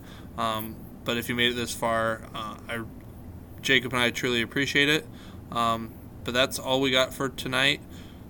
Thank you, and don't forget to start your studs. Good night. Good night. Good night.